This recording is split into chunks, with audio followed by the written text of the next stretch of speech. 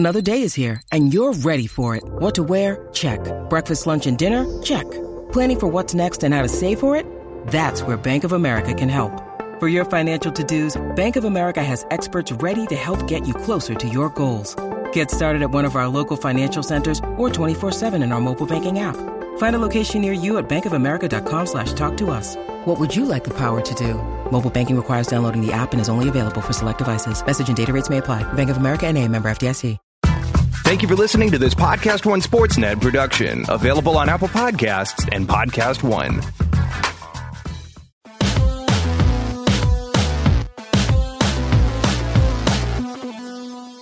Welcome to Real Jam Radio. I'm Daniel, your host. So happy to be with you for this episode. I took a week off with everything that was going on, and with the beginning of free agency is often something that gets dominated by Dunked On, but I wanted to get a kind of a bigger picture perspective on it and talk to Ben Golliver of Sports Illustrated, one of my favorite people to go through the big picture stuff with. And so we talk about the biggest signings all over the place, what we're looking forward to in Summer League, because Las Vegas Summer League is going to start on Friday, and numerous other topics. And if you know the conversations with the two of us, it goes in a lot of different directions, but also a lot of fun.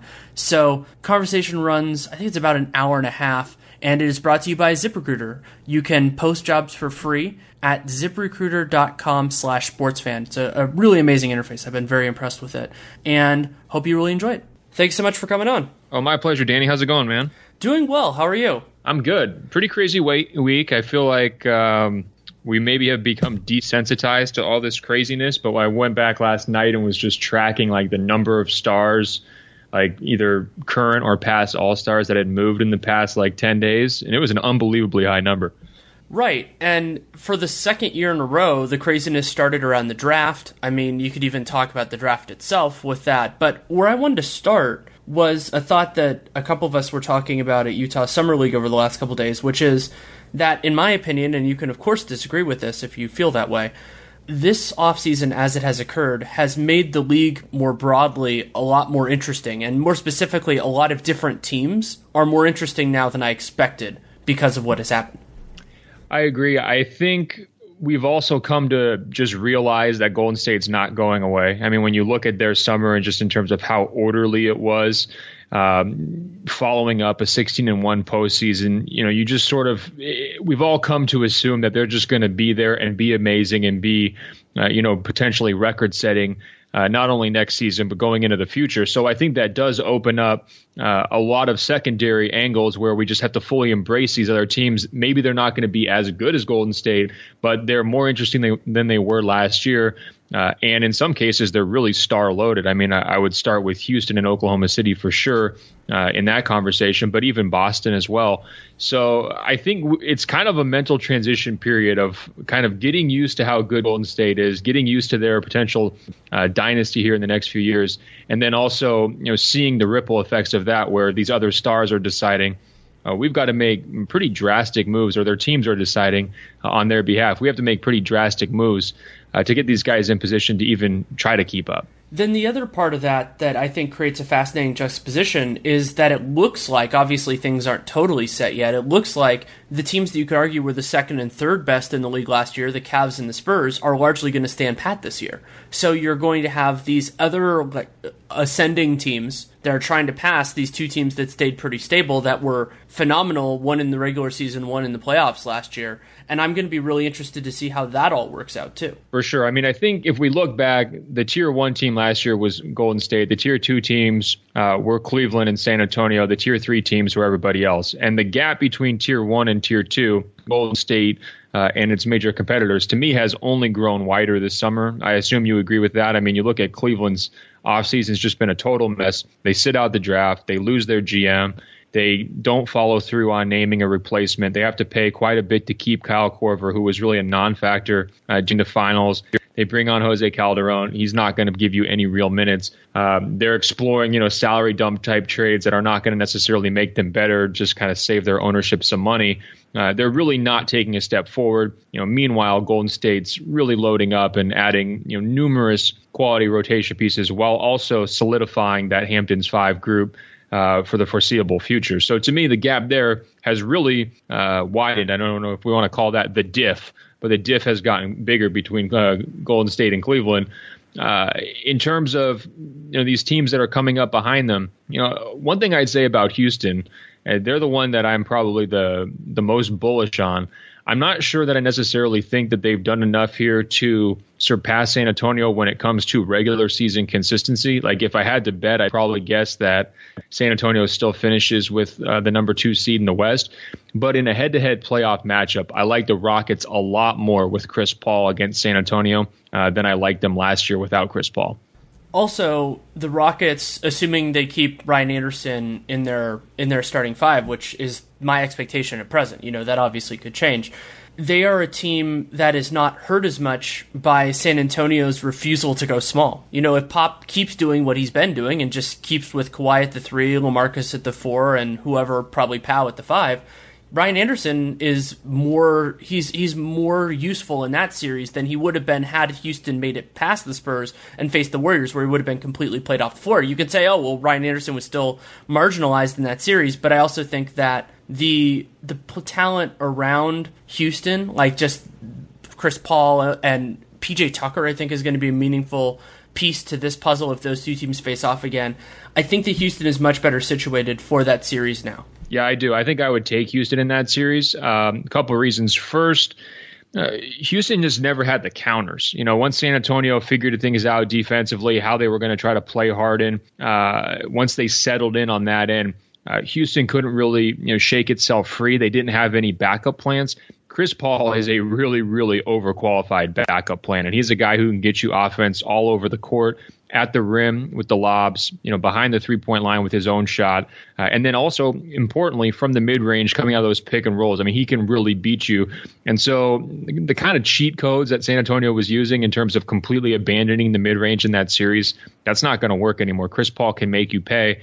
And then also, I think the load caught up to Harden pretty obviously in that second round series in terms of the minutes, the touches, the usage, and just all of the defensive attention. Like, it was fine for 82 games. You can say the same thing for both him and Westbrook. Like, they were just loving life last year, being able to play this insanely high usage. But that, as we all kind of knew and assumed, was not really going to work during the postseason, and it didn't. Chris Paul also had issues kind of wearing down with the Clippers, especially after when Blake went out in that first round series against Utah. He kind of ran out of gas in Game 7. So you put these two guys together, I think it should be mutually beneficial. And again, it's going to really put a lot of pressure on what I consider to be kind of San Antonio's weak point, is that point guard position. It's going to ask guys like Danny Green and Kawhi Leonard. I mean, there's going to be no plays off for those guys defensively throughout the entire course of a series. And now you're going to be able to really get some more contributions from these supporting guys, I think, that you're mentioning, whether it's Anderson or PJ Tucker, because so much attention is going to have to be paid to stopping both of those guards in a series. So I guess my big question with Houston is sort of where do they come in pace-wise? Chris Paul is not really a run up and down type of guy. Harden thrived in that at times, but then also, he's pretty good when you slow it down, isolation, try to get to the foul line. Play that type of game, one-on-one, milk the clock. He can play that way too. So how D'Antoni manages that, in terms of where do they come in? I think LA was below average pace last year with Chris Paul. Now, obviously, Houston was among the league leaders in pace last year. To me, that's sort of the big question. But we know the game's going to slow down in the postseason, and for that reason, I think Chris Paul is going to be a big help. Yeah, I think that's a great point. And my thought with the Rockets right now is that I think they're still going to run a lot in transition, but I think they might take longer to get into their stuff in the half court, just because those guys are both so comfortable with it that I think they'll kind of feed off each other's comfort, taking a little bit of extra time and working through stuff, because I don't think you can change their stripes that much. But I also think Paul could be energized by this. And a point that I think has been underappreciated in Chris Paul's thing is that he individually is such a winner in this because of the structure of how this happened. So, yes, there is a real risk because now that he picked up his player option, it wasn't an ETO, it was an ETO for Blake.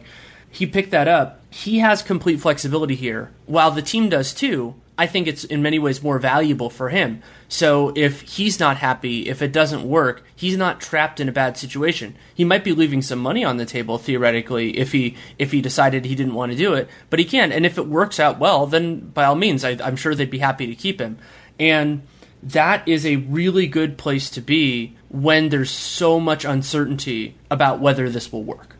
Yeah, I mean, I think this is really a test year for both Houston and Chris. From Chris's perspective, he has to be that number 2 guy now. I mean, this is not going to be his team. It's Harden's team. Not only has he kind of chased off, fellow superstars like Dwight Howard in the past, but he's got that big monster extension number from last year.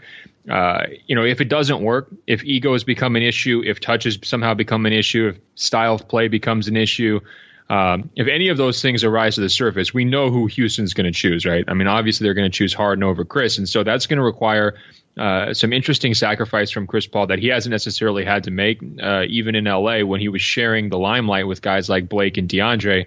It was still very clearly kind of his team, and the whole organization was kind of in his personality. So that will be something to track, in terms of that movement. I think the other thing for the test year from Chris Paul's perspective, though, is the banana boat thing here is really looming. I mean, to me, the biggest hiccup for that scenario that we had talked about for years now was if Chris signed a long-term deal this summer, if he did what we all expected him to do, which was opt out and cash in for 4 or 5 years. If he had done that, it really would have locked in that banana boat crew basically to the organization that paid Chris. Because it would have been very difficult to try to trade a big contract number for Chris next summer. It just would get a little bit messier. It wouldn't have been impossible. But this version now, to me, is much cleaner because now you've got Chris as an unrestricted free agent next summer. You've got LeBron in the same position. You've got Dwayne Wade potentially in the same position. And now the only hiccup is potentially Carmelo Anthony, where he could potentially be bought out this year. So he could also be in that same position. Or he would just need to turn down a pretty lucrative player option for the following year to kind of team up with those guys as well. And now they're not necessarily tied to any individual franchise. They can pick any destination they want to pick. So I think something like that might have been in the back of Chris's mind when he makes this option decision where it's like, well, I'm going to have a better chance to make the Western Conference Finals in Houston this year. I can see if it works with Harden. If it does, great. Daryl Morey's going to take care of me down the road. If it doesn't, I have a really good backup plan, which is potentially playing with LeBron in destination unknown the following season. And that's a pretty nice, flexible place to be in. It doesn't maybe make up for what he probably wanted, which was, $200 million in an ideal location this summer, but it's still a pretty good place to be. And I think it's a much better place to be than what that Clippers team would have become for the 2017-18 season, because one of the other overarching things that I think is so surprising about this year is that I expected we were going to see a largely similar Clippers team and then potentially a largely similar Pacers team, depending on how they handled Paul George. Of course, it became more likely that they were going to move him as we got closer to the draft. But both of those players now, who knows whether they're going to stay in their current locations beyond this upcoming year, but both of them now become like some of the highest teams in the league pass rankings, at least at the beginning of the year, because we don't know what the heck these teams are going to be.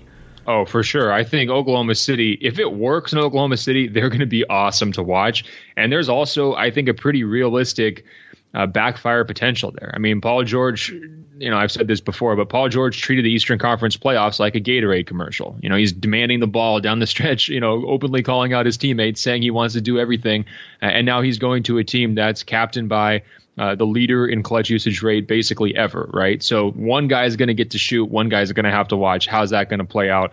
I think it's pretty fascinating. And all that tension that used to be there in terms of my turn, your turn criticism for Russell Westbrook and Kevin Durant, I think is really heightened coming into this next season for Oklahoma City between Westbrook and George, because George just isn't as good as Kevin Durant. He's not as good of a shot maker. He's not as an efficient shooter. He doesn't have his deep range. And so, his shot selection to me has always been a question, especially in recent years. He's kind of maybe fallen in a little bit to these Kobe Bryant tendencies of, falling in love with bad shots. That stuff will bite them. And so, how does Westbrook react to that? And vice versa. I think it's going to be really, really interesting to see. Here's one question I have for you on this topic. How likely do you think it is that either Paul George and also maybe Chris Paul wind up being potential trade pieces at the deadline if, for whatever reason, things don't quite work out? Especially in Paul George's case, if I'm Presti, aren't you thinking pretty strongly like you test it out early in the season? If there's butting of heads, turn this into sort of like the Ibaka situation in Orlando last year, where it's like you get something before he leaves, because I think the threat of Paul George leaving to LA is really going to mount the closer we get to next summer. Yeah, I think that in terms of the structural elements, Paul George makes a lot more sense in that, just because it looks so much more likely that he is gone. He could be gone even if it works, just because it's such a different opportunity. He's earlier in his career. This is going to be kind of his prime contract, whereas for Chris Paul, as wonderful as he is, this is largely a post-prime deal. So he's thinking about this process in a very different way.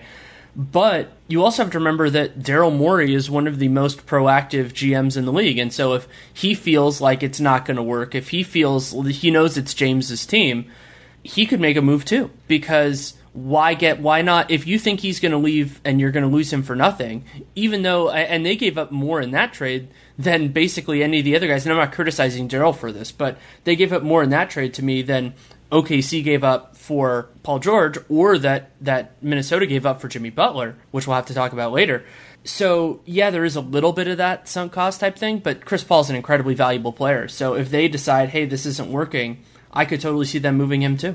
Yeah, I think it would have to be sort of a worst case scenario where like one of these sort of like D'Antoni, Melo in New York situations where like right. Just for whatever reason they can't see eye to eye on the basketball. We know Chris has very strong opinions about how the game should be played, and we know he's got a lot of self-confidence in his ability as a leader and a lead ball handler. So I'm not predicting that's going to happen. I think if one of the two of those guys gets traded during the season, my guess would be pretty strongly that it would be Paul George. But it's just the kind of thing that we don't necessarily think about as we're getting used to like the idea of Chris Paul in Houston or the idea of Paul George in Oklahoma City. It's like, well, given their contract structures here, this could be a short-term stay, and it could be even shorter than we think, given the personalities of those executives. Now, of course, they're going to come out this summer and say they're all committed to it. This is, their star foundation that they've been looking for. They want to take care of these guys for a long time, and that's how they should play it. But nothing is guaranteed when you're on these kinds of, short situations. Well, and there's another big cascading effect here, which I don't know for sure that we're going to see, but I'm feeling more comfortable about it than I did a week ago, which is that the move to get Paul George gives Russell Westbrook a logical out for declining the designated veteran extension this year, because he can just say, hey, I want to see how it works out with Paul George, going to see how all this works. And you could see that from a genuine perspective, or you could see that from a game playing perspective of, hey, like originally, if he didn't take that offer, I did a podcast with Royce Young late in the season, basically about the prospect of Russell Westbrook basically writing his ticket out by not agreeing to that extension. I still would feel really uncomfortable if I were Sam Presti, if I were their ownership group, if he does that. But I'm sure that there's some cover given by saying, hey, we've transformed our team. I want to see how it works out. And then that creates a lot more risk for Oklahoma City than they would have had before. Here's an interesting question. If you're a Thunder fan and Westbrook doesn't take the extension, and then now he's in the situation where he's trying to just play it out and assess his options, and Presti's basically committed to the strategy of, boom or bust. Let's just hope that, the Paul George trade's enough to convince him to stay, and hope that, the extra money advantage and everything else down the road is enough to keep him. I mean, if you're a Thunder fan, I guess what I wonder is if Westbrook leaves after all of this, do you treat him the same way you treated Kevin Durant, or does the Kevin Durant experience kind of shape your opinion of Westbrook because the season after Durant left was so magical, because Westbrook's got this great personality, and because this arms race is just accelerating where everybody's looking to go compete for titles? Do you think Westbrook gets off easier if he leaves in Oklahoma City from the local fan base because of those conditions, or do you think he becomes public enemy number 2 right after Kevin Durant? I mean, to me, I was just assuming he was going to become public enemy number 2, but I was hearing more and more from Thunder fans who were saying, like, look, we would get it. If Westbrook left, we'd understand it. We've seen it happen before. He gave us everything last season. And, if he wants to go out there and try to be on a super team that takes down Kevin Durant, we're not going to begrudge him. I think it's a lot more understanding in his case for a couple of big reasons. One, Kevin Durant broke up a better team than Russell Westbrook would be breaking up. So then you have that. I mean, they were up 3-1 on the Warriors in the conference finals. And if they had gotten there, I firmly believe that they would have won the title if they had made it. Like, I don't think it's like definite, but I think they would have been the favorites. So you have that. And also you have that Durant left for the single most egregious situation for Thunder fans. Like, if he had gone home like LeBron did, that would have been fine. No, not only did he go to the best team in the league, he went to the best team in the league that beat them. And so you had all of that, the kind of the feelings of betrayal.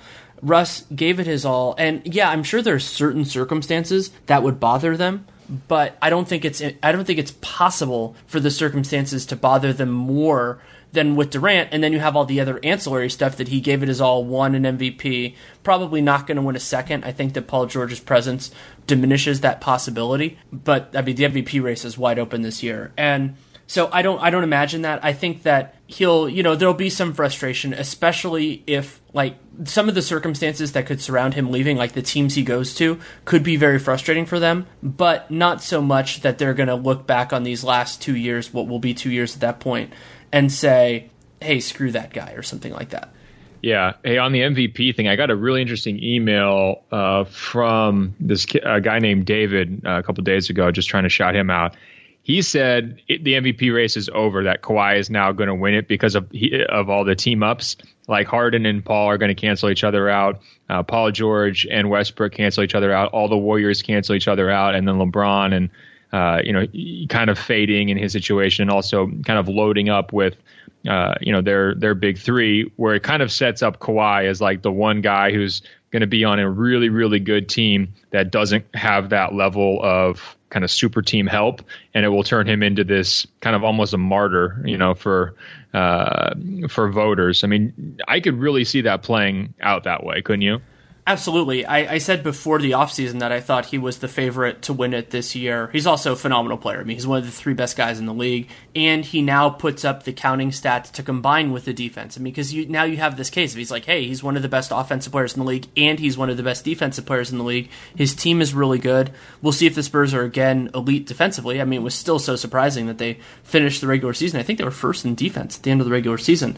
The one thing that I would say to couch that is I feel like this is a year that could open the door for somebody just blowing up and just having a phenomenal year. And I'm not just necessarily saying somebody lower on the totem pole like Giannis, but just somebody having a year like Curry did in 15-16 and just annihilating everything and just being like, oh yeah, why did we forget? Hey, this guy is really, really good. And that those sorts of possibilities, even with all the teammates they have, I think that those possibilities can't be ignored.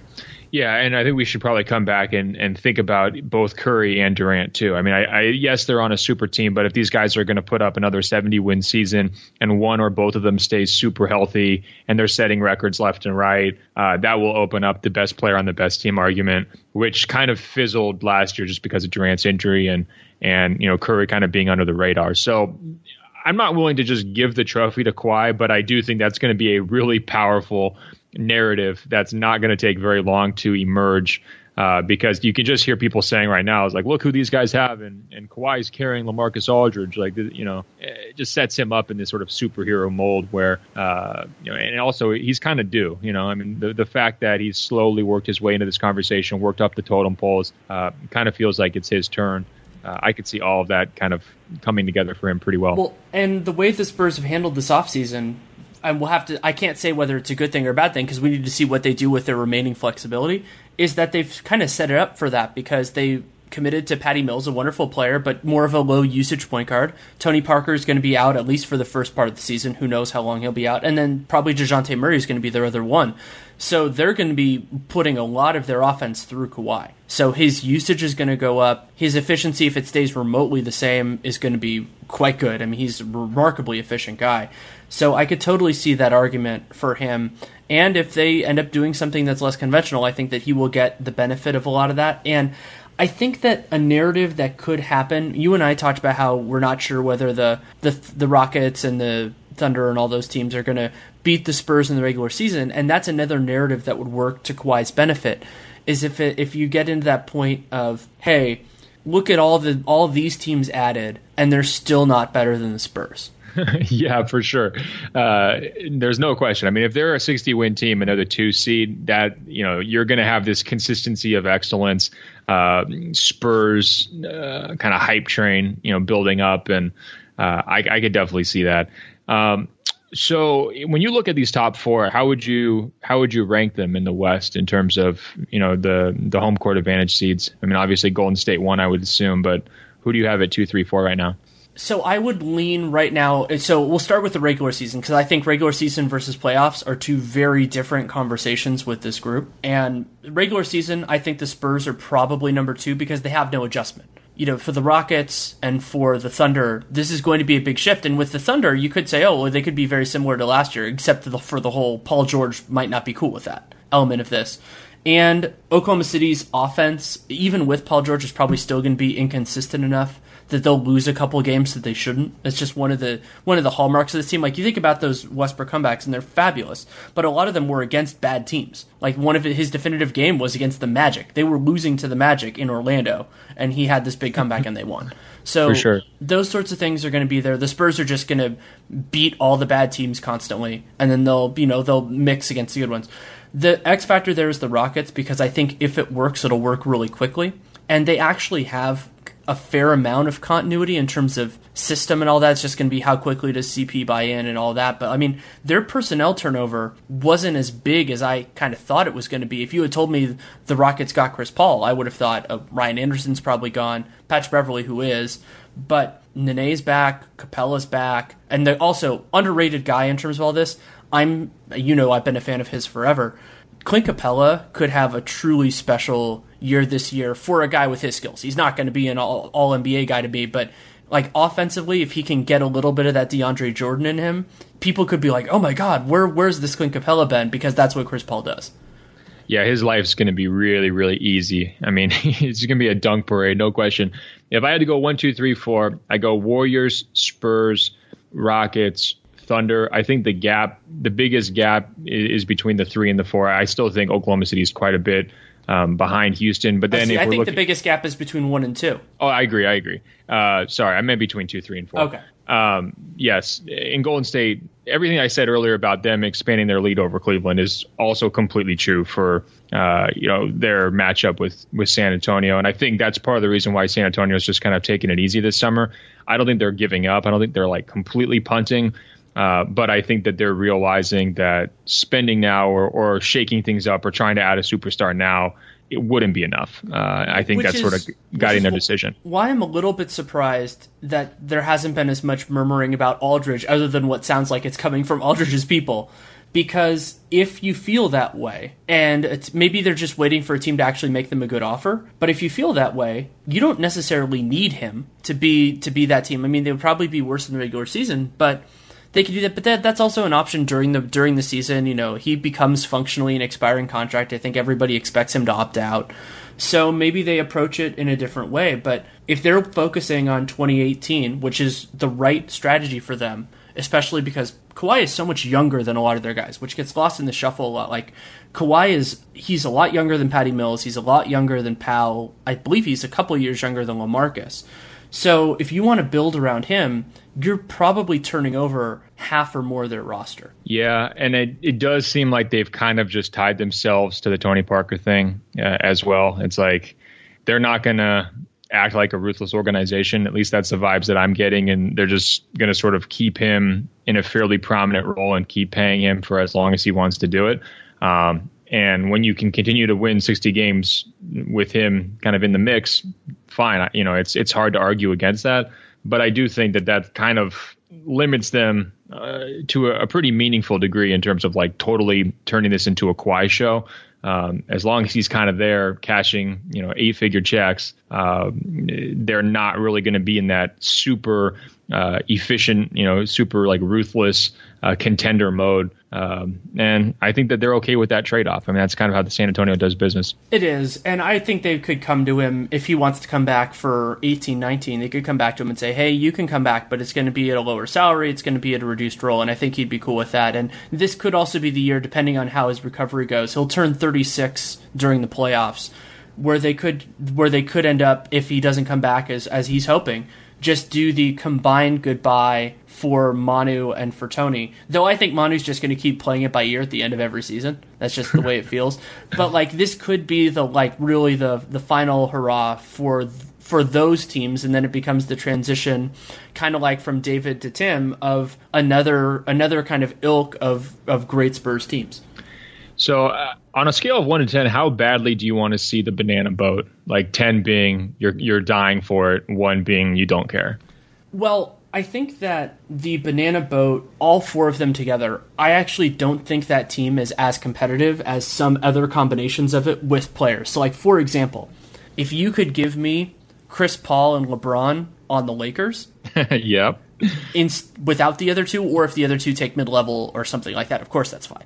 That team, I think, would be better than all 4 of those guys and like some 5th guy somewhere else. You know, like it's just I don't think, because they're all so ball dominant and their jump shots are waning with time, that I think, you know, other than LeBron, who for whatever reason just keeps shooting better because he's a robot, but I think that it would be problematic, but it would be so much fun. Like basically, to me, they would become a really fun sideshow that has a lot of upside. You know, like I'm not going to write off their possibility of winning a title together, because A, that team has LeBron James and Chris Paul, and you know, there's so much talent in that foursome. And also, you'd be sliding Melo and Wade into roles that are more fitting with their current talent level, and and with guys they would actually defer to for the first time in a while.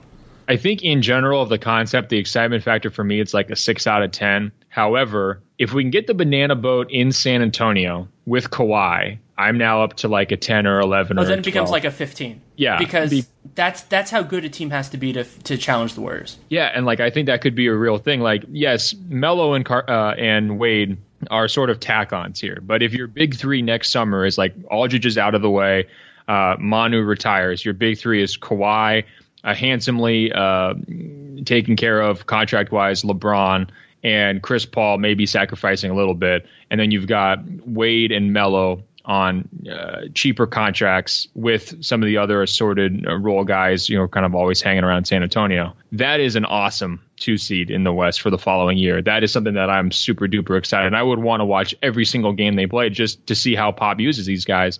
And to see how, you know, Kawhi and LeBron play together. This is a dream scenario, granted, but this is the dream scenario that I've got for the future. Because otherwise, I don't know how we put together a team that's really that interesting to keep up with Golden State. So that ties in with something that I'd been thinking about a lot, which was for the hot minute where it looked like both LA teams were going to have a bunch of cap space next year. I had started thinking about how all those dominoes were going to shake out. I didn't talk with you. I talked with Bontemps about this. And so basically my idea was there were 4 max slots between the Lakers and Clippers before they re-signed Blake and Gallo and all that stuff.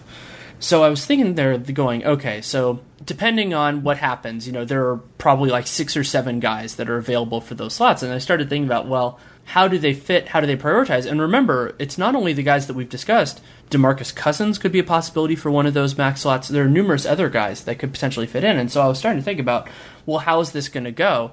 And what happened was, when now the Clippers are basically out of that for reasons that are very frustrating to me, it really, the places with max spots that are actually potentially competitive teams, it's basically San Antonio and the Lakers. And both of those have their own selling points. But I think that opens the door for some truly fun possibilities, depending on who moves and who wants to stow together. And I think this is going to be a lot of stuff that doesn't necessarily involve the GMs. It's going to be these players just figuring out how they want to configure this. For sure. How are you feeling about Lakers management a couple months in? It seems like the competence has been restored. Mostly. I think that they gave up too much to get rid of Mozgov's contract. You know, it's like it's this weird circumstance with that trade. I've thought about it a lot because it's so unusual, because it's not a salary dump, you know, because they dumped salary. Of course, that was a big part of it, but they also got back a first-round pick and a really good player. So it's not fair to discount the Brook Lopez and the first-round pick part of this and just say, hey, they paid D'Angelo Russell to dump Mozgov's contract. So you have all that, but then at the same point, the present value of Brook Lopez on this Lakers team is extremely limited, especially when you basically say it's impossible to re-sign it because they're using this money unless basically everybody says no.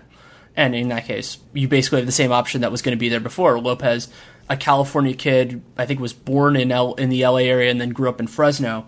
So I think he would be amenable to that if the Lakers ever had the money. So I think they've been better. It's hard to be worse.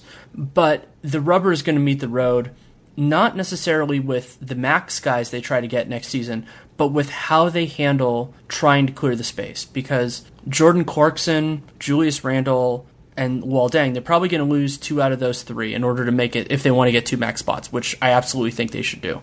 How much they have to give up to do that is a huge, huge, huge question.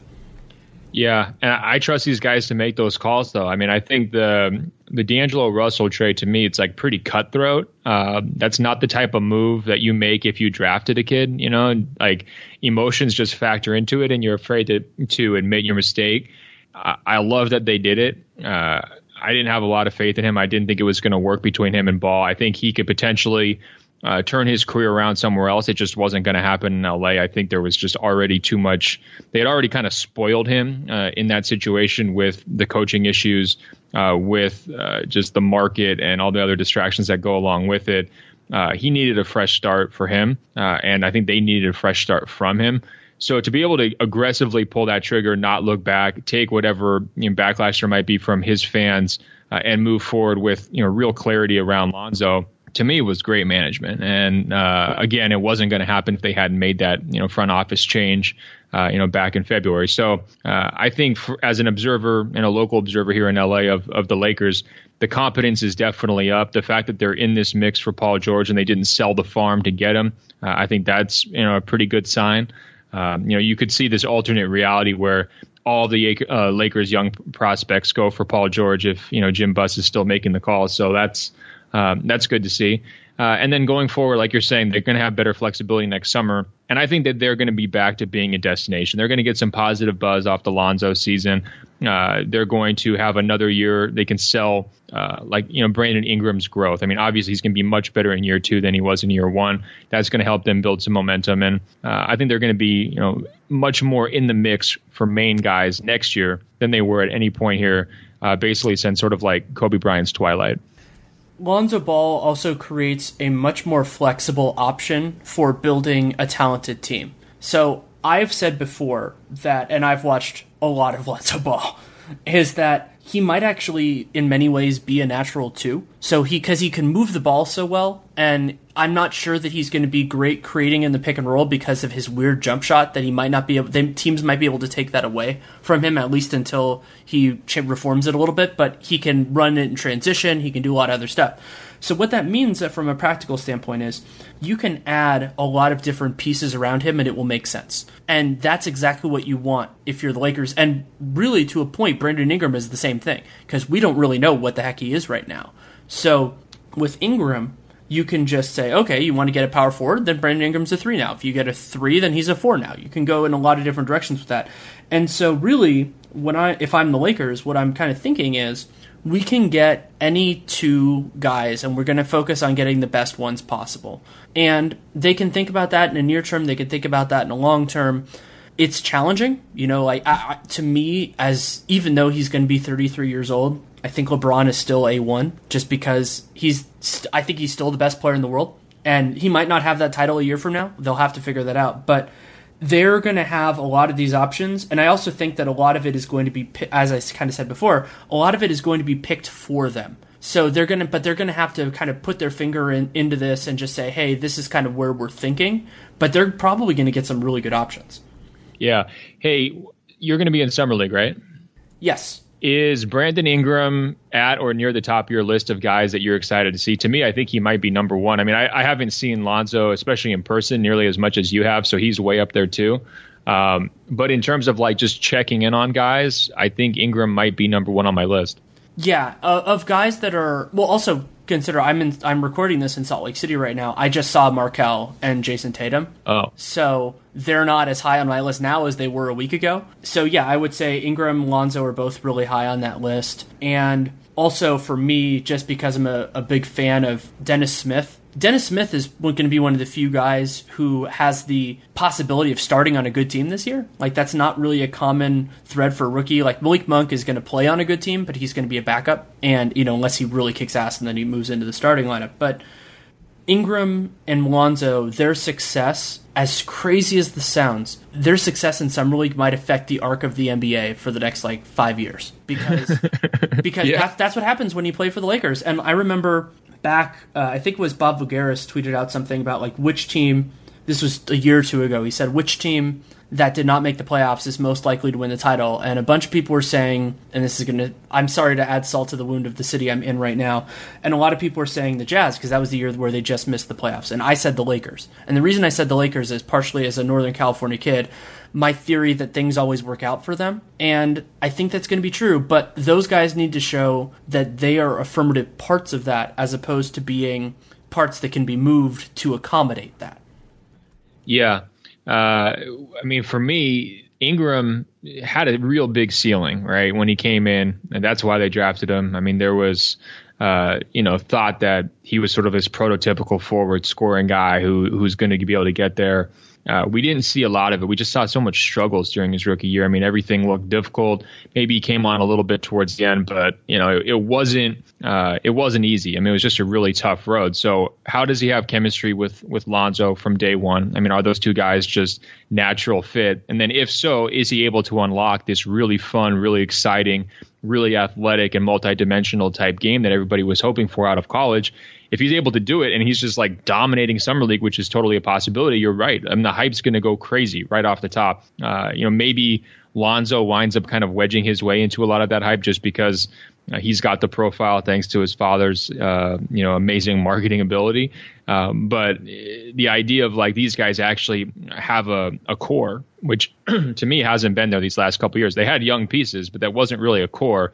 If we come out of Summer League in 2 weeks and we're saying, look, Lonzo and Ingram, that is the basis of a future playoff team, a future contender 3, 4, 5, 6 years down the line, that to me, I can see that happening. I can definitely kind of envision that. But I can also see that being the type of thing that you're saying, which has huge repercussions for free agency next summer and for some of these superstars who are looking to find a nice landing spot. Before we move on, I want to take a quick moment to tell you about ZipRecruiter. At this point in my life, I am not in the position to really filter through and try to find new employees, but that was a really big stress point in a lot of my prior jobs.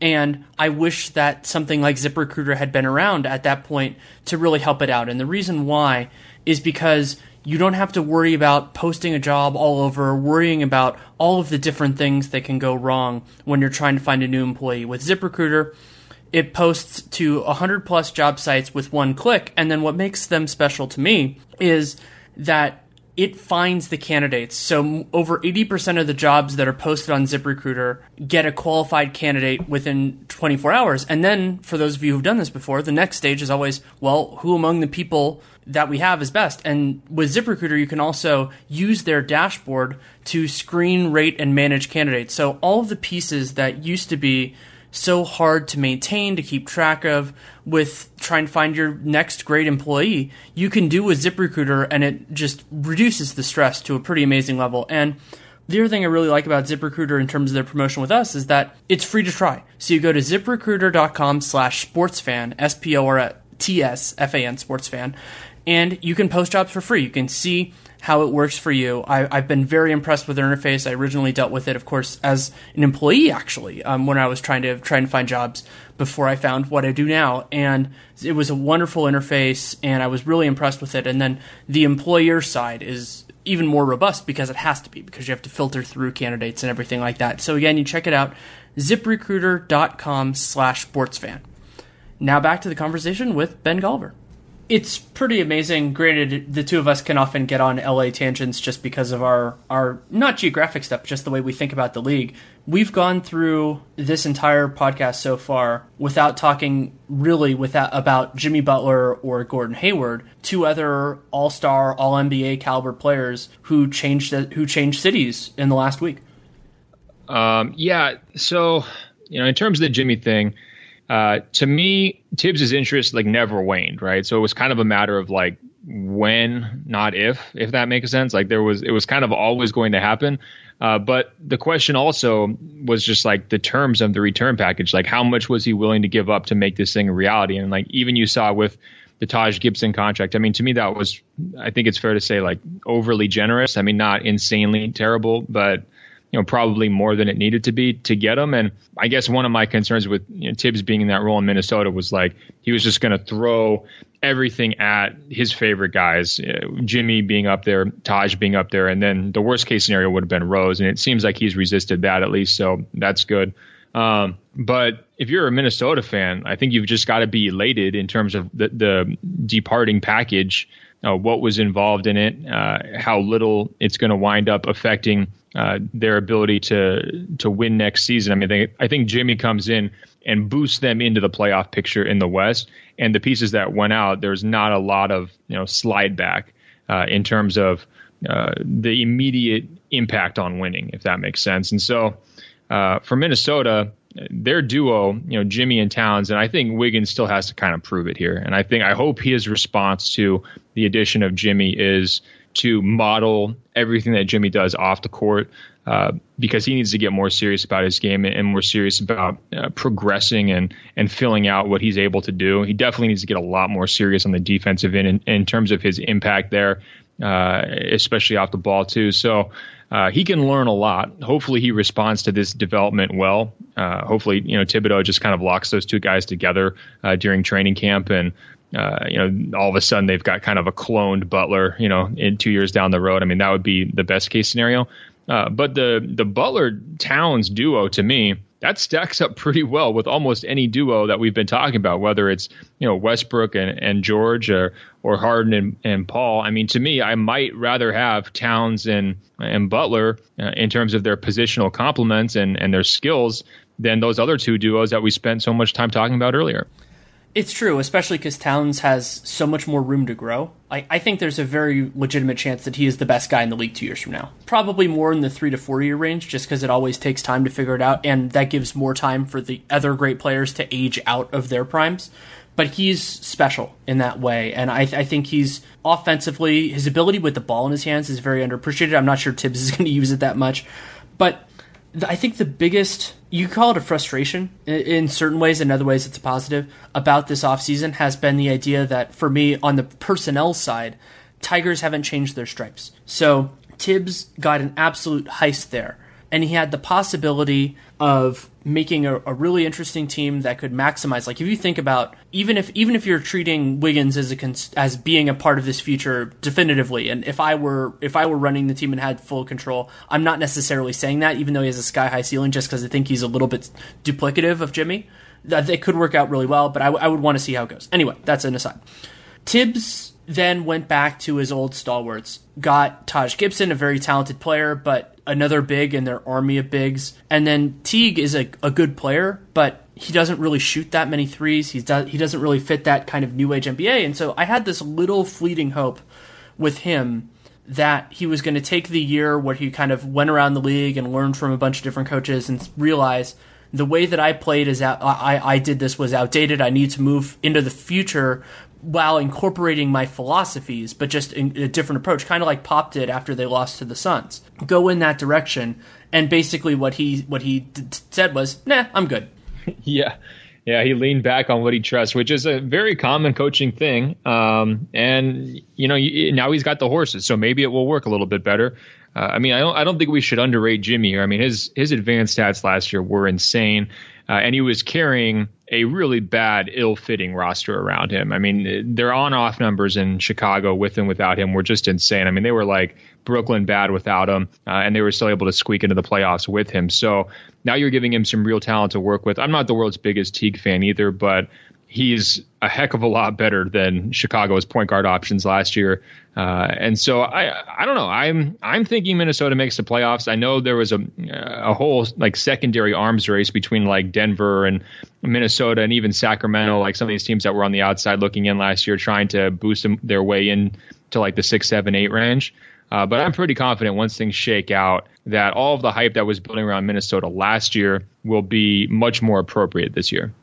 I agree with that. I want to continue with the Tiger changing its stripes theme. I'll go back to the West playoff picture in a second. But I think that's also what frustrated me so much about some of the star trades that happened was in the Chicago move, Chicago got back a bad collection of assets for the talent that Jimmy Butler is, partially because they were impatient. I mean, he has 2 more years under contract. It's not like they had to. This wasn't a Paul George situation where you have to get something for him before he's gone. And because they have a front office that has an outdated, flawed way of thinking about the league. And I hated that trade also because it didn't incorporate new information. So Chris Dunn, talented player, a lot of guys were really high on him in the draft, and that's justified. I wasn't as high on him at that point. I actually really liked him. I think it was after his sophomore year where I thought the point guard stuff was going to come together. I didn't like him as much then.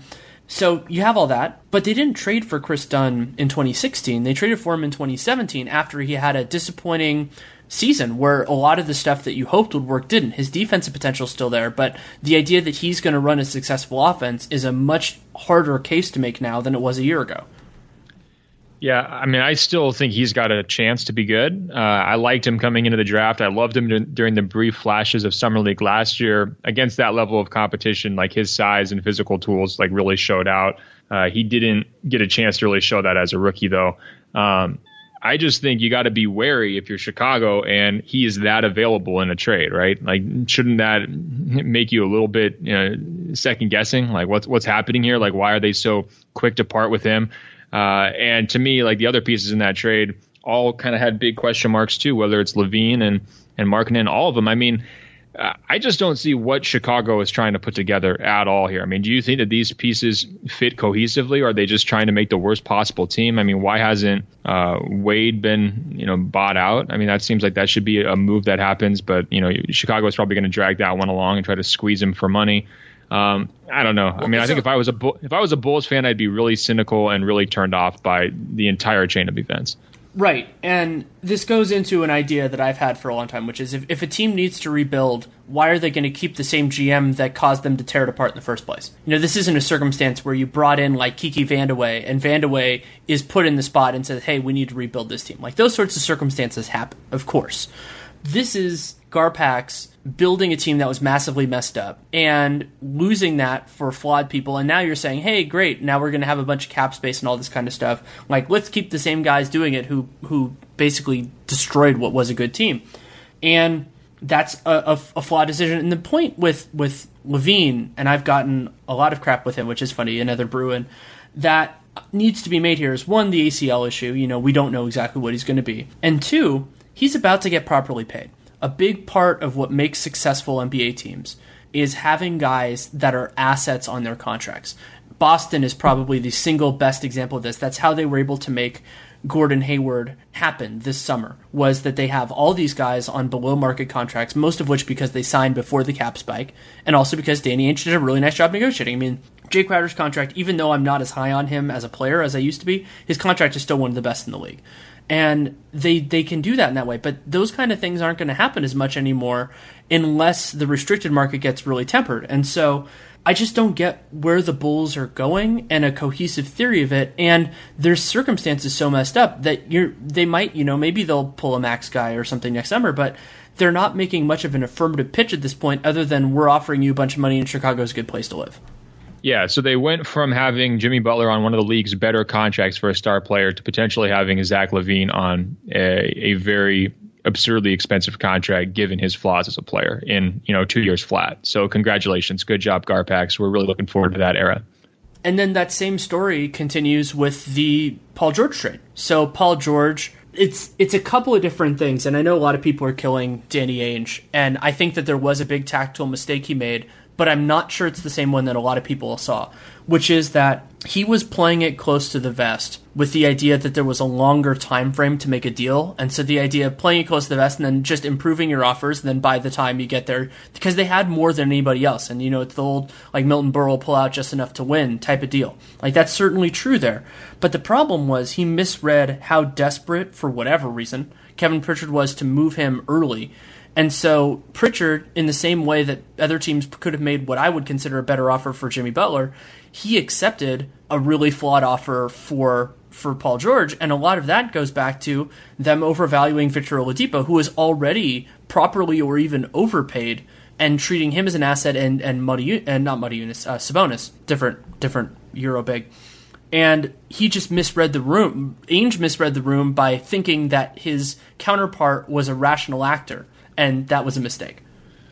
Yeah, when I look at Indiana, it's so hard to mount a defense for what they wound up coming away with. Like, the argument that I've heard more than any other is that they just really love Victor Oladipo. Like, that's kind of what motivated this, which is so strange. He seems like he's a hard player to love in general, and he's definitely a hard player to love at his contract number. Sabonis, I don't think anyone's ever really seen like big time upside for him. I mean, he can be a solid, probably third big and maybe a spot starter and your rotation, but we don't see like star potential from him there, and no picks. It's just very, very difficult to see what motivated them to act the way they did. So I'm not necessarily like going to let Ainge off the hook for that because it was an unusual decision by Indiana, to say the least. But I do think there should have been some level of communication between Boston and Indiana, which was like, look, before you are ready to pull the trigger, like, come back to us. Give us time to work through Hayward. We've got enough assets, enough picks to blow you away, to beat any offer. That seems like it should have happened. And the fact that the trade got consummated when it did suggests to me that Boston just didn't want Paul George as much in private as we all assumed they did in public. So, I guess I tend to believe that Indiana took what they thought was going to be the best offer they were ever going to get for Paul. I think the decision to trade him early was the right one.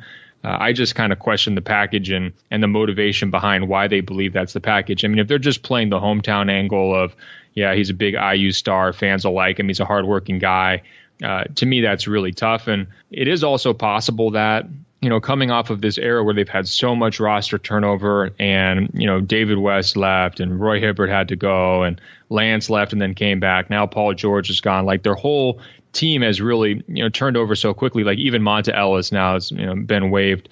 It could just be that they wanted guys they knew were going to be in town. Like, you can count on Oladipo playing out that contract. Where's he going to go? You can count on Sabonis being there because he's on the rookie deal. And maybe they were just so desperate to have kind of building blocks to kind of keep a core group around Miles Turner together to kind of grow with him, that they decided, look, we don't even care if we're getting, real plus talents back. We just want guys who are going to be here. If that was their conclusion, again, that's kind of tough to swallow, but maybe it's a little bit easier to see where they were coming from. It's even harder because a lot of what they could have gotten back were draft assets, which have exactly the same certainty. I mean, other than having to actually make the picks, and I wasn't the biggest fan of TJ Leaf, just somebody who, another guy that I know reasonably well. But yeah, they're going to have to figure this out, and I worry that if they underperform relative to expectations, really the only way that they're going to get better is, unless they overpay free agents, is by drafting really well. And they're going to have to do that. And who knows, maybe they will, maybe they won't. But they're in a tough spot. And like Nate Duncan and I on Dunked On a couple days ago, spontaneously, we went through the Eastern Conference and basically said, what if these teams has a realistic shot? Like, basically that you can see a reasonable path for them to win 55 games, like make a conference final. So like become a very good team. And there are probably about 7 or 8, maybe even closer to 10 teams in that conference that right now it's really hard to see that. And sure, the draft will help some of those, inevitably, but it won't help everybody. It won't fix all of these problems.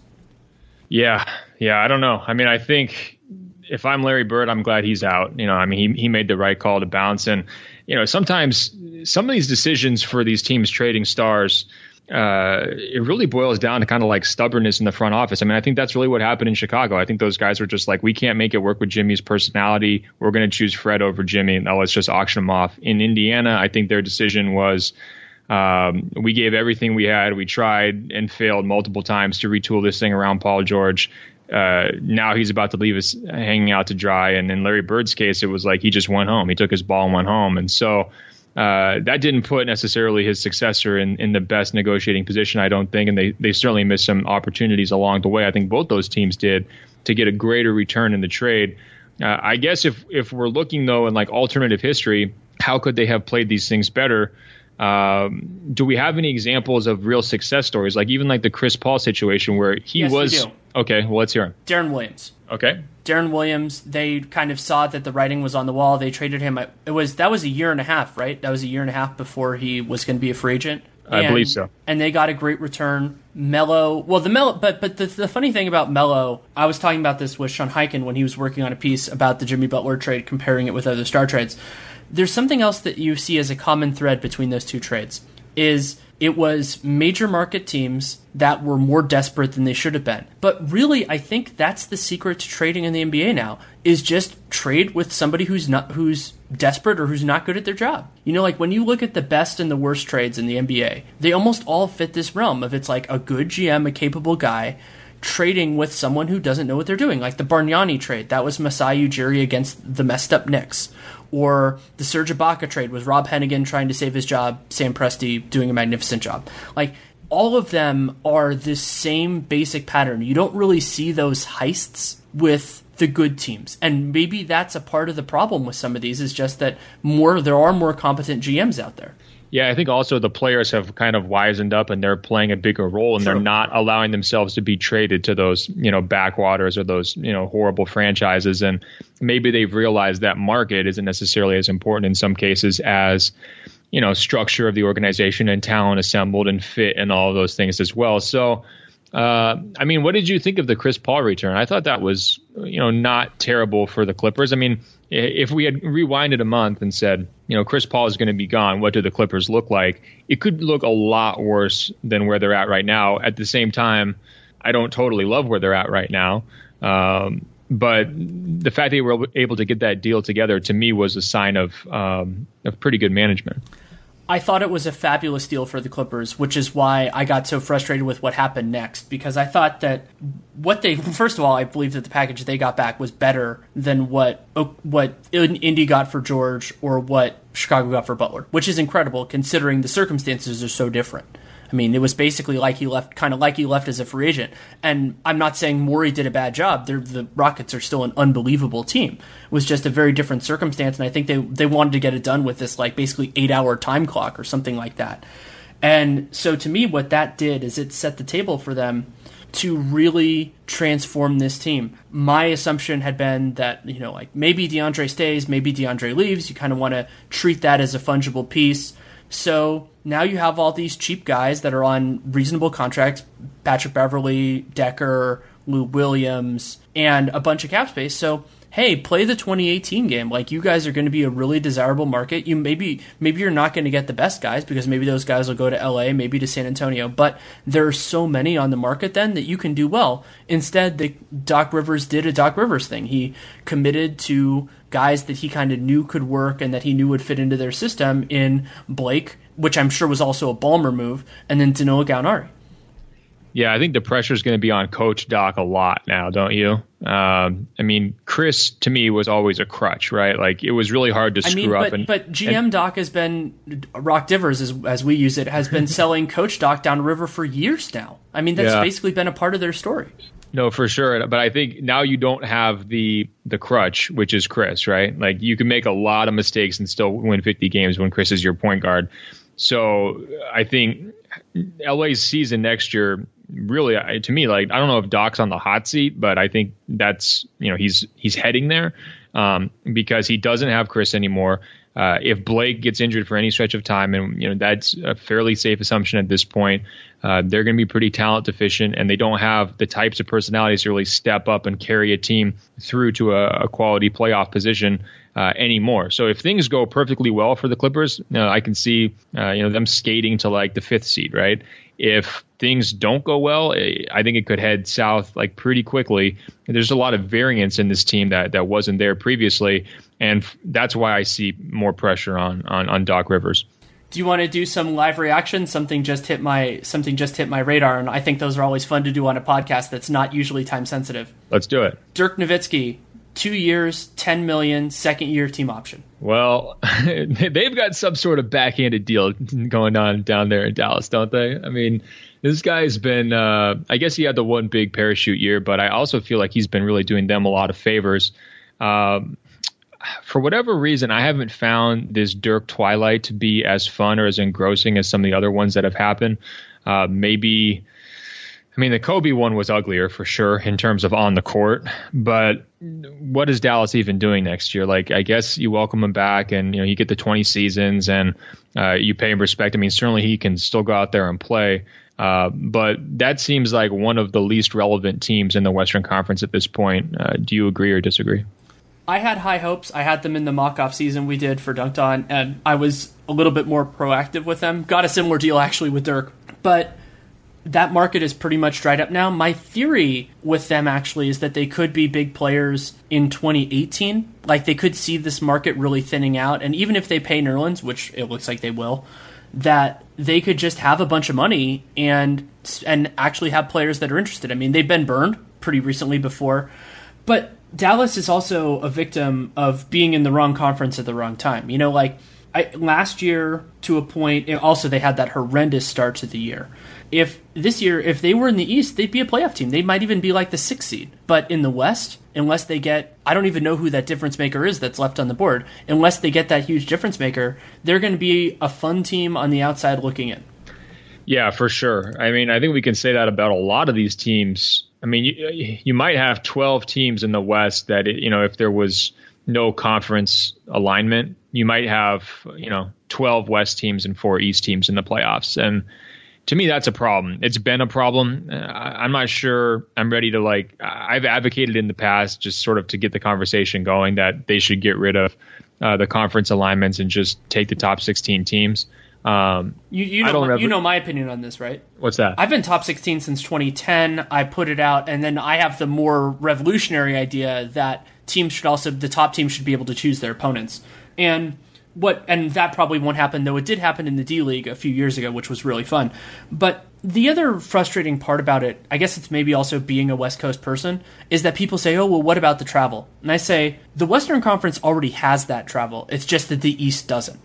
You can, and we have had, series of a team in the Pacific time zone playing Memphis, playing New Orleans. That's not that different from a team playing Charlotte, from a team playing the Knicks. So it would be hard, and there would be logistical challenges with it, but I just think I think that it's the most fair way to do it also just because it creates a better product and it creates a much greater incentive for teams to fight throughout the regular season. I mean, you're not going to see good teams coast late if they know the differences are that stark. But in the current system, they can game it a little bit, and then the incentives are lower. Look at what Cleveland did. Cleveland, yeah, they pushed after the All-Star game, but at the end, they're just like, whatever. Yeah, which of these teams do you see as being playoff teams in the top 16, right? Atlanta, no. Indiana, no. Chicago, no. Miami, I don't.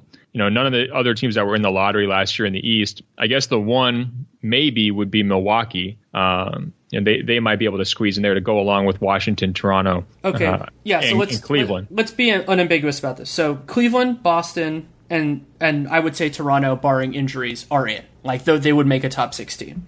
I feel that Washington would also be in. I feel pretty comfortable about that. I think, of course, health permitting, they would be important. And then everybody else there are some possibles, significantly possibles. I would say the Bucks would have a decent chance. Miami would have a decent chance.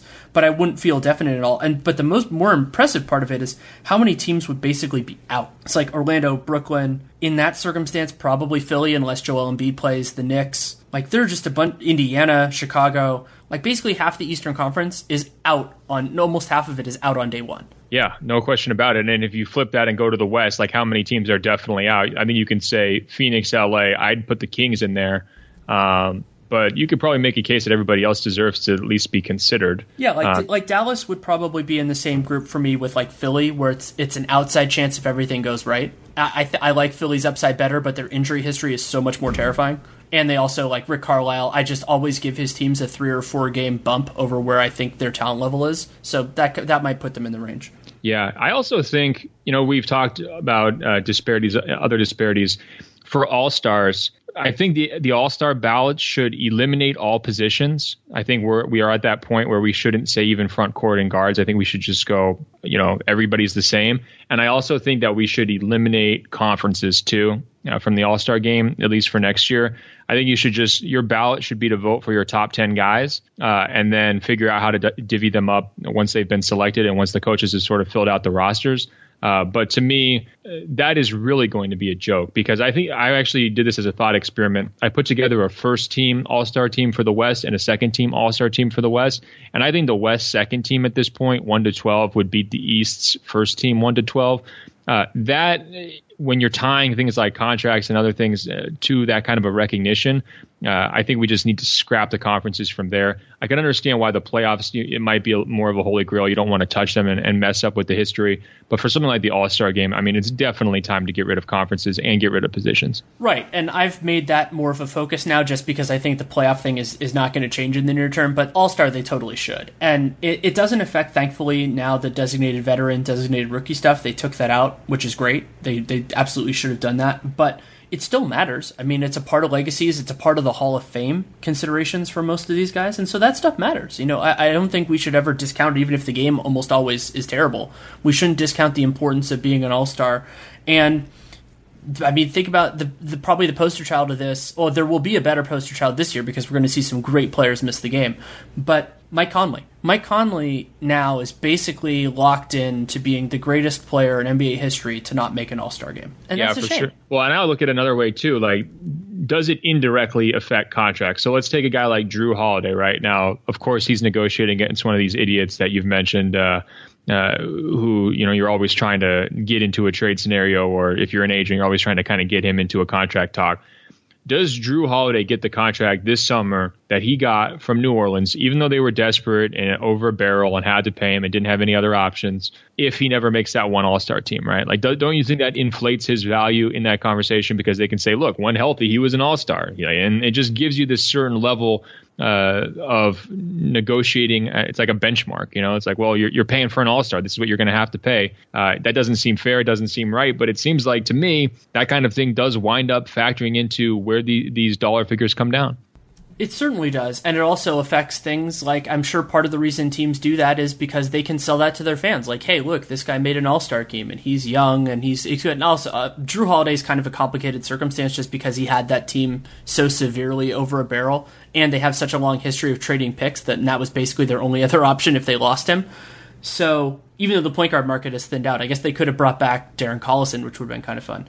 But it is a good point, and I think that there are a lot of these other less direct, less provable links to being an all-star with these contracts, and I think that it's only fair to incorporate that. And what's the benefit? I mean, nobody cares about the conference versus conference format. It's not like these teams don't play each other, or like in baseball, even with interleague play, the American League and the National League don't play each other very much. The leagues have different rules. Like, that totally makes sense.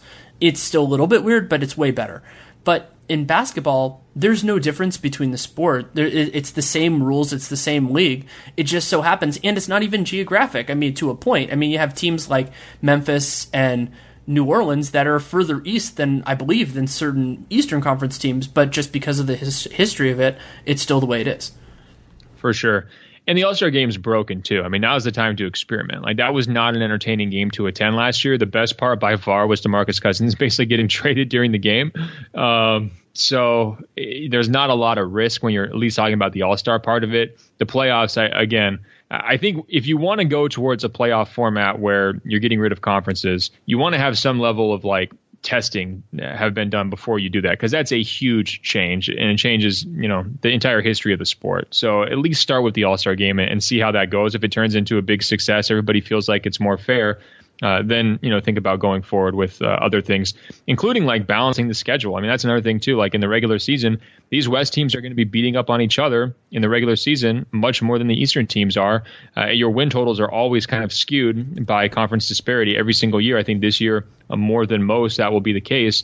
that's another place where you could try to take steps towards a more equitable solution. And people often think about that at the top, but it's going to become more relevant at the bottom, because you can see Western Conference teams like the bottom, those few teams that we said are basically out of the playoff mix. It's going to be easier for them to fall to the bottom, and maybe they get better draft picks, and then they're the ones who end up getting the guys that the guys that the Eastern Conference needs so badly. And that's sort of what has happened with some of these, with Towns and some of that. Like, the teams have fallen off a little bit. Some have also gotten lucky. But that'll be a little bit different this year, just depending on what happens with the Lakers pick, because no matter what, it's going to an Eastern Conference team, and we don't know exactly where they're going to be. I think they'll be better. I mean, Brooke is going to help them a lot. But the other guy I wanted to talk about, at least a little bit, because I'm just such a big fan of his game, is Paul Millsap. Millsap is a talented player. I don't know that he's going to just transform the Nuggets, but I also do think that he's the perfect, realistic complement for Nikola Jokic, and that we'll get to really see what this Nuggets team can be. Yeah, I mean, I thought, that CNN line that's about like, today's the day Trump became president or whatever. To me, Monday or Tuesday, whenever that deal went down, was the day that Tim Connelly finally became Nuggets president. Like, that guy's had his job for a while and really not done a ton of substance. He's made a couple of nice, intriguing draft choices for sure. He had a couple of contract extensions, kind of creative contract extensions. But otherwise, his trade's very forgettable and, nothing really to write home about. And he just really wasn't that guy. I mean, to me, that Millsap signing was sort of like the best moment of his career, basically, by a long shot. Maybe he's more proud of some of the home runs they hit in the draft, like, getting a guy like Jokic. I mean, that's kind of a badge of honor among executives. But if you want to compete, if you really want to be anybody in this league as a front office executive, you got to land talent in free agent negotiations. And it's set up perfectly for him. Atlanta basically decided they changed direction. They didn't want to bring him back.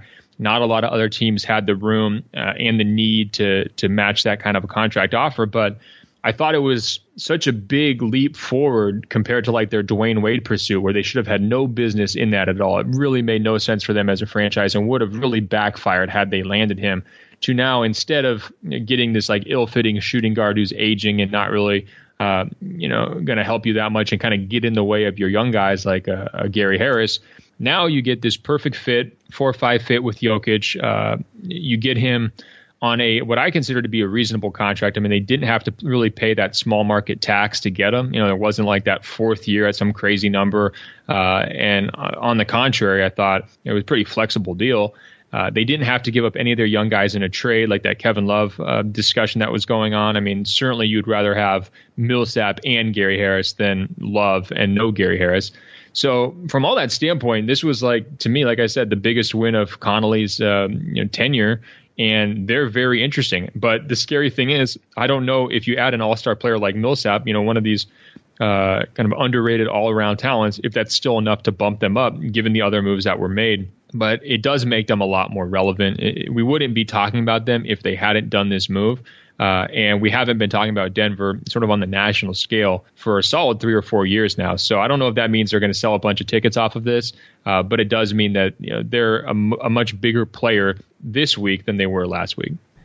Yeah, I think that's certainly fair. And they have so much young talent that can really improve. I'm a big fan of Jamal Murray. Gary Harris is a big talent. And so they can figure a lot of this out. I also thought it was hilarious and a little bit frustrating. I'm guessing they didn't see the Millsap thing coming, considering a week before they traded for 2 power forwards who don't really make that much sense with Millsap. And then the whole, of course, the Mason Plumlee trade, but that happened months before. I mean, it's totally fair that they wouldn't have seen that coming. But Denver, I think, figures in to this, what I think is going to be just this morass of fascinating teams that I'm going to watch a ton of in the West that are going to be, like basically the general rule is going to be if they're healthier than their opponents, they're going to have a real good shot at it. And if they're not healthier than their opponents, they're going to have troubles. So like I would have Utah in that mix. I would have Portland in that mix. I would have the Clippers in that mix. I think Minnesota's probably a little bit above it, just like Oklahoma City is. Well, not just like Oklahoma City. I think OKC is better. But like those teams, maybe Memphis, I don't think so. New Orleans and Dallas are in that mix as well. Like I could honestly see any of those teams making the playoffs or missing the playoffs. Yeah, it's going to be so tight. I mean, that bubble is now just really, really expanded. In terms of their front court, like if they bring back Plumlee, that'll probably not be that expensive given how the market's gone this summer. And they have Lyles behind Millsap. They got Jokic. I mean, to me, the piece that doesn't make a ton of sense at this point is Fareed. But if that's your 4-man rotation, those 4 guys that I mentioned, is that horrible? I mean, I saw a lot of people kind of freaking out about, they got so many different guys there. I think moving on from Gallo was the right move. If they can find a Fareed trade or they just de-emphasize his role, the rest of that group seems like it fits together fairly well. I mean, you got a little bit of everything there. Yeah, I really like the rotation. I like it top to bottom. It has too many guys, so you could handle that a couple different ways. Like, for example, I think they should really seriously consider moving Will Barton, just because, not because he's a bad player, but because he doesn't make sense with kind of where they're going. Basically, they need to figure out one guard and one power forward, to me, is kind of the way, or one big, and just move them and ideally get something better. But they don't have to do it with urgency because those guys are values on their contracts. Fareed, I think, is pushing it, but you just kind of hold ground. Their team is not going to be expensive this year. They're going to be closer to the cap than the tax, from what I can tell. And they'll be expensive next year, but somebody's going to get desperate and probably want to trade for Fareed, even though I think it's a mistake. That's just the way this always works. Yeah, and going back to the bubble conversation, I think the biggest losers from the first week of free agency, Utah, obviously, no Hayward, that could seriously alter their prospects next season. Portland, because they were capped out and stuck and just didn't do anything, so they're just praying that Nurkic turns out to be that guy he was for the month down the stretch. And then Memphis, losing guys, not really adding any talent, being a year older, and having those guys with injury histories in the past. I mean, all 3 of those teams are suddenly vulnerable after making the playoffs last year, and there's a lot of teams gunning for them. There certainly are a lot of teams gunning for them, and going back to your hometown, I want to give Paul Allen a lot of credit, because when they made those horrible, horrible moves last offseason, I was already talking about how they were going to have to give up assets to get rid of those guys. And the best thing for them, especially when they ended up with 3 first-round picks, was I was going to say the best thing for them is to take their medicine, eat at least one more year of those contracts, and then maybe you think about moving them later, you do that. It looks right now, this could change, but it looks right now like that's exactly what Paul Allen's going to do. And that's painful. I mean, this team is almost as expensive as the Warriors, and they're a fringe playoff team. I think they could, like their ceiling is high. Their ceiling is, probably like the 5 seed, but then their floor is low, like a lot of these teams, just because everybody else is so good. And so kudos to Paul Allen for basically saying his openness to spending is what created this mess, and basically it was the best way out, and he was okay with it. Yeah, I kind of wonder if he got talked into it by Neil O'Shea, because I was going along with the idea of like, you're always going to be able to dump the contracts, one way or another. Somebody's going to want these guys. And this has played out pretty much worst case scenario for them. And I'm wondering if the reality has totally hit Paul Allen yet. Like, I wonder if they're going to get to the trade deadline. He's going to see his team, back in that 6, 7, 8, 9 range again in the West, realizing, fully realizing how expensive his roster is going to be. And if there's going to be a panic moment. I don't know how they get out of it. I mean, so many of these teams that had the cap space to potentially take on their contracts and, pocket a draft pick for doing so, they seem like they've kind of dried up, right? Like, isn't that one-sided deal market much more difficult to navigate right now than maybe we thought it was going to be, based on where the cap figure came in and based on, how spending worked out? I don't know. Like, they're running out of options, aren't they? Aren't they almost stuck? And that's why I wonder, could this blow up on them? I think that's possible. The answer to your last question is yes, it absolutely could. What we could start seeing there are 2 variants that are actually more logical than a true salary dump, and that we haven't seen as many of in recent years, which is, one is trading a guy for a player who is on a better contract, but still not a good contract. So, like, this would be trading, like, let's say the Magic, instead of trading Vooch for somebody who is, maybe at a different position or something else, they trade him for somebody who is on a worse contract, but they get an asset in return. Something like that. Like, I think we're going to see more of those trades. This is also similar to the Corey Brewer, Lou Williams first-round pick deal that the Lakers and Rockets made, which I think was in some ways mutually beneficial. I think that worked out reasonably well for both teams. The other one is the idea of, instead of trading a guy into cap space, you trade somebody for somebody with a shorter contract. And I think we're going to see some of those where maybe they can't trade Evan Turner or Myers Leonard for nothing and, give up a first or 2 to make that happen. But maybe they can trade those guys for somebody who makes similar money and is similar quality for a year or two less, and then at that point they can give a smaller asset back. I think we're going to see some of those trades moving forward. Yeah, they're going to have to figure something out, and they're in the same position that they were. It's like the flip. They wanted to chase a guy like Paul George. They realized they didn't have enough good assets to like put together a real package, even though they claim after the fact that they, had a pretty big trade offer for Paul George on the table that, Indiana just passed on. But now they're also stuck with so many uninteresting assets that they're going to have to compromise one way or another on whatever the sell-off trade winds up being. It's a tough spot. I don't know. I think basically their plan is just to pray that Nurkic winds up carrying them to like the 4 or the 5 seed, that there's just so much, turnover in the West standings, and there's some vulnerabilities there because a lot of these teams are changing direction, changing their identities, that they can sneak in and sell that as progress and as a win and being worth Paul Allen's money, because otherwise the teardown, which we kind of all expected, whether it was at the deadline or earlier this summer, just hasn't happened. And those contracts only look worse by the day. I mean, Evan Turner's continues to look terrible. Allen Crabbe, compared to what some of these shooting guards are going for this summer, it's like completely out of whack how much money he made. So it just gets tougher and tougher, and those look more toxic by the day. The last thing I wanted to talk with you about, and it's kind of an abstraction, but I'm going to be fascinated by it moving forward, is, and why I was thinking about this was Nurkic, is with so much less money around the league, restricted free agents next year are going to be in an extremely challenging spot because there just will not be that many places that can make offers. You can even think about what Sacramento did this year. They had $50 million or thereabouts in space, and they paid Zebo, they paid George Hill. They'll still have some money, but they won't have as much as a lot of us expected. And Costa Koufos might opt in. Philly is going in a very different direction. They'll spend on somebody, but it's only going to be one somebody. It's not going to be 4.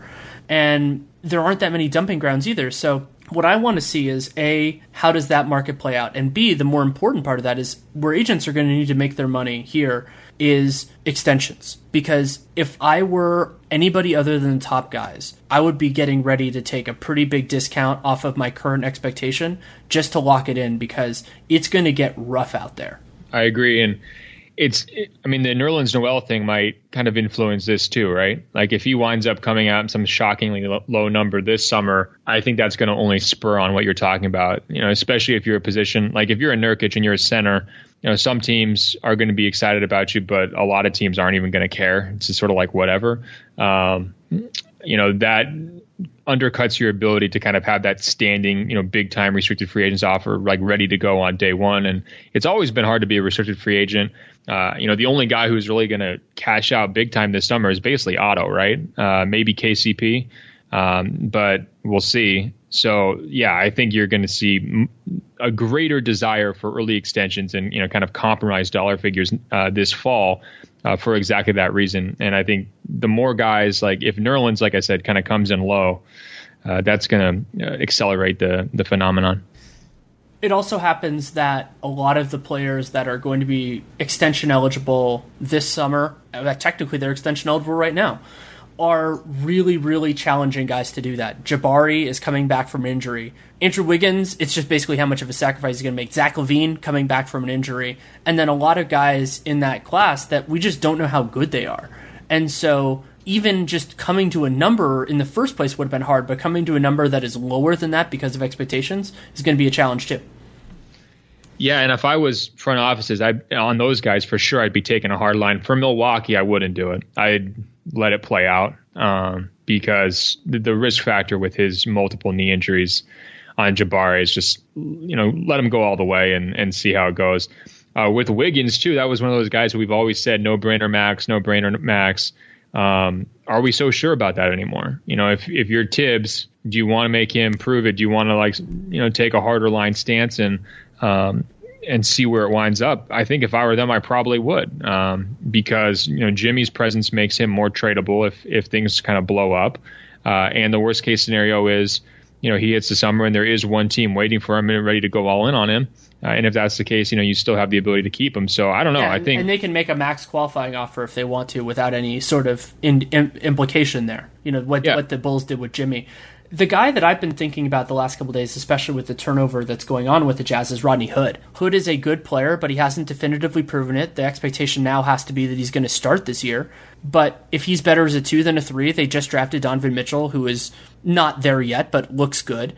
And so, like, what's going to happen with him? Like, those type of guys, not really the best. I mean, we could spend an hour talking about what the hell you would do with Joel Embiid, but it's going to be such a challenge this year in a way that we haven't seen in a long, long time, if ever. Yeah, what would you do with Joel Embiid? I mean, I'm almost in this mindset now if I'm a team where I'd be really strongly thinking about just waiting it all out. Like, what's the downside other than, I guess, ruffled feathers? Well, yeah, with Embiid, I would be asking him to take a huge discount. Basically the idea, because if he has another healthy year, like basically whatever happens in the next 12 months is so valuable as information. The only way that I would ever give that up without it is if he takes, like, I'm talking 8 to 10 million less than his maximum, like that sort of thing. And I am one of the people driving the Joel Embiid could be a superstar train. But the reason is just his injury history is terrifying. And so if he takes 15 million per year, yeah, of course, no brainer. You do that as many years as he wants. But if he wants 20 to 25, because like his max is probably going to be somewhere around 25, hell no. No, I'm not going to give him that money right now. I'm going to wait this year and be ready to pay him his full max. But even with him, the uncertainty is so important that I would even consider, like, losing him for nothing is a worthwhile thing, just because you would be doing that with the knowledge of what happens. Yeah, I mean, this is a major shift that I think we should be highlighting here, is like when franchise guys or supposed franchise guys like Joel Embiid and Andrew Wiggins are both, for their own reasons, kind of giving you pause at just rushing to hand them as much money as possible. And yes, with Embiid, the health issues definitely weighs over everything. But at the same time, like, his ceiling is so high. How well he played last season was so amazing that he was an automatic max guy, during that run. The fact that the market has changed enough where you even feel like you can negotiate with these players, or you should negotiate with these players, rather than just, backing up the Brinks truck. That's a major development, and I think we're going to really start to feel that, if not now, then by the time we're getting to those contract talks, come October, when they usually go down. So on this with a very quick thing, we're here on July 6th. Vegas Summer League starts on the 7th, and then free agency is still going on. What are you looking forward to? Who are you looking forward to seeing, and what moves are you still anticipating? Or want to see what happens? Yeah, I really think we've gotten through the fireworks. So I guess I'm now just sort of kind of limping to the finish line in terms of free agency. And like, there's going to be some moves and various guys signing here and there. We might have one more eye-opening trade. Carmelo is a guy to kind of maybe keep an eye on, but past that, I think the major stuff has been done. In terms of what I'm looking forward to in Las Vegas, it's always the rookies, because I don't watch a ton of college basketball. So locally, I'm very excited to see what Lonzo can do. I love that pick for LA. He's at the top of my list. Like I mentioned earlier, I think Brandon Ingram might be because Ben Simmons isn't going to be there playing, I think Brandon Ingram might be sort of the headliner of the entire thing. Like, if there's going to be someone who really jumps forward and kind of makes a statement, you would hope it would be him. But past those guys, I usually just have an open-minded approach. I just want to see all the lottery guys, really get a chance to look at them for the first time. Remember a couple of years ago, it was Porzingis who just popped, from Summer League just right off the bat. So you're always kind of hoping for, someone who maybe you haven't evaluated previously in person to be that guy who jumps. But past that, Fultz is also a guy who I've been hearing some pretty good things out of that Utah camp, and maybe you can speak to that. But he's another one where I want to see it in person, show me. And that's just kind of the fun of Summer League, though. Yeah, I think that you got it right on there, Summer League. In terms of free agency, what I'm looking for now are the restricted free agents. Nerlens, KCP, JaMychal Green, Simmons, Tim Hardaway, like those type of guys. What happens with them? And then who takes pay cuts to play for the good teams and who tries to hold out for a little bit more? I think those are going to be interesting, even though the Warriors are close to done. Cleveland still has some stuff to figure out. And then the elephant in the room that we haven't really talked about much, and I don't want to get into it now, is just, does it keep looking like it's looking right now, where the table is kind of being set for LeBron to maybe leave after this season? Yeah, that is one good one. I mean, does Cleveland get desperate? To me, they're huge losers here from the first week of free agency. They're just trying to hold the fort together with these 30-plus guys who are just not going to impact the finals at all. LeBron knows that better than anybody. The dysfunction of the front office is just something that a guy like LeBron will have no time for. You look at how many businesses he runs and operates. He knows good leadership. He knows good management. Certainly, he can't be feeling like that's what he's been backed with right now in Cleveland, given how their summer's gone. If they're not better entering the season, that's a huge red flag to me. And so how do they address that? Do they get desperate, or do they just take their lumps? Either way, I think that is really risky in terms of being able to keep LeBron. And for all of those reasons, they are definitely a team to circle here over the next month. Well, thank you so much for taking the time. My pleasure, Danny. Always. Take care. Thanks again to Ben Golliver for taking the time to come on. You can, of course, read him at Sports Illustrated, and you can follow him on Twitter at Ben Golliver, BenGolliver. Love talking with him, and it was a lot of things to get through. It was amazing, how far it was until we really got to Hayward and Butler and Millsap and so many other things. And that's part of why the NBA offseason is just such a blast, is because there's a lot of material to work through, and surely there will be more. I mean, we talked about Dirk on the show that had broken Milos Teodosic, broke after that with the Clippers, and that's going to be a lot of fun. So we'll see where all this goes. Of course, there will be a lot of different things to discuss in the offseason. I am going to, as of now, bring back the division capsules. That's what I call it. So it is an off-season review, regular season preview, probably with 2 guests for each one, as long as I can pull it off. And I really enjoy those because I try to get different perspectives, and then they can bounce off each other and bounce off me, and there's a lot to go through. So I don't know exactly when those are going to start, but at some point, and that'll be 6, and then there are plenty of other things to discuss. I'm guessing I'm going to do one on Summer League once Vegas Summer League ends or is close to the end. So we'll see. That's something that I'm going to be working on. If you want to support the show, there are a lot of different ways you can do it. You can leave a rating, you can leave a review, you can download every episode. That's a very good thing, and the best way to do that is by subscribing. And those are all great for this podcast or anything else that you like. You can also check out, of course, my other work. Dunked On, Nate and I do a Patreon. I'm going to do an airport AMA on Friday for the next flight, which is one of the fun benefits that we get for that. And then I'm not doing Locked On Warriors anymore, but of course I'm still producing Warriors content at The Athletic. And then regards to free agency, I have material at The Athletic, at a couple things at SI, Sporting News, and then Real GM as well. And I brought back the CBA Encyclopedia.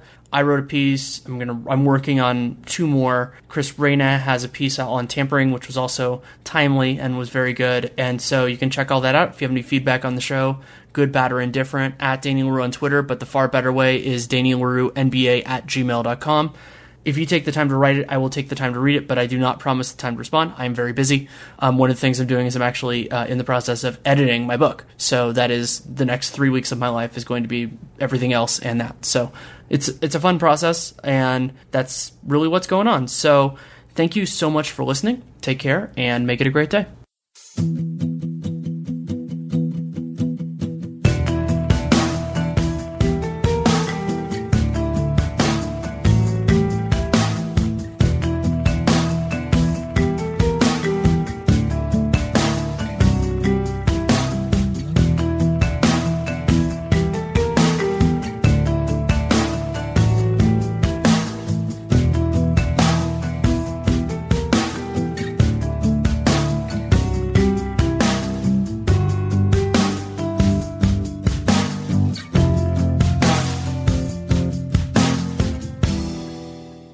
A healthy lifestyle depends on quality sleep, and Sleep Number is here to help you sleep more efficiently. Sleep efficiency is the amount of restful sleep you have at night and is a key part of your overall health. Here are some tips to help you get the most efficient sleep possible. Reduce caffeine consumption before noon and limit late-night alcohol. Get regular exercise during the day, which helps you feel tired in the evening. And keep track of your sleep health with data from your Sleep Number 360 smart bed. Sleepers who routinely use their Sleep Number 360 smart bed features get almost 100 hours more proven quality sleep per year year. With that much extra energy, you could get more quality family time, volunteer at a meaningful charity, or exercise, meditate, and reconnect with nature. Proven quality sleep is life-changing sleep, which starts with Sleep Number adjustability. It's time for Sleep Number's ultimate Sleep Number event. Save 50% on the Sleep Number 360 limited edition smart bed, plus special financing for a limited time. Only at Sleep Number stores or sleepnumber.com/podcast1. Subject to credit approval. Minimum monthly payments required. See sleepnumber.com/podcast1 for details. Microsoft Surface Pro 8 has the power of a laptop and the versatility of a tablet,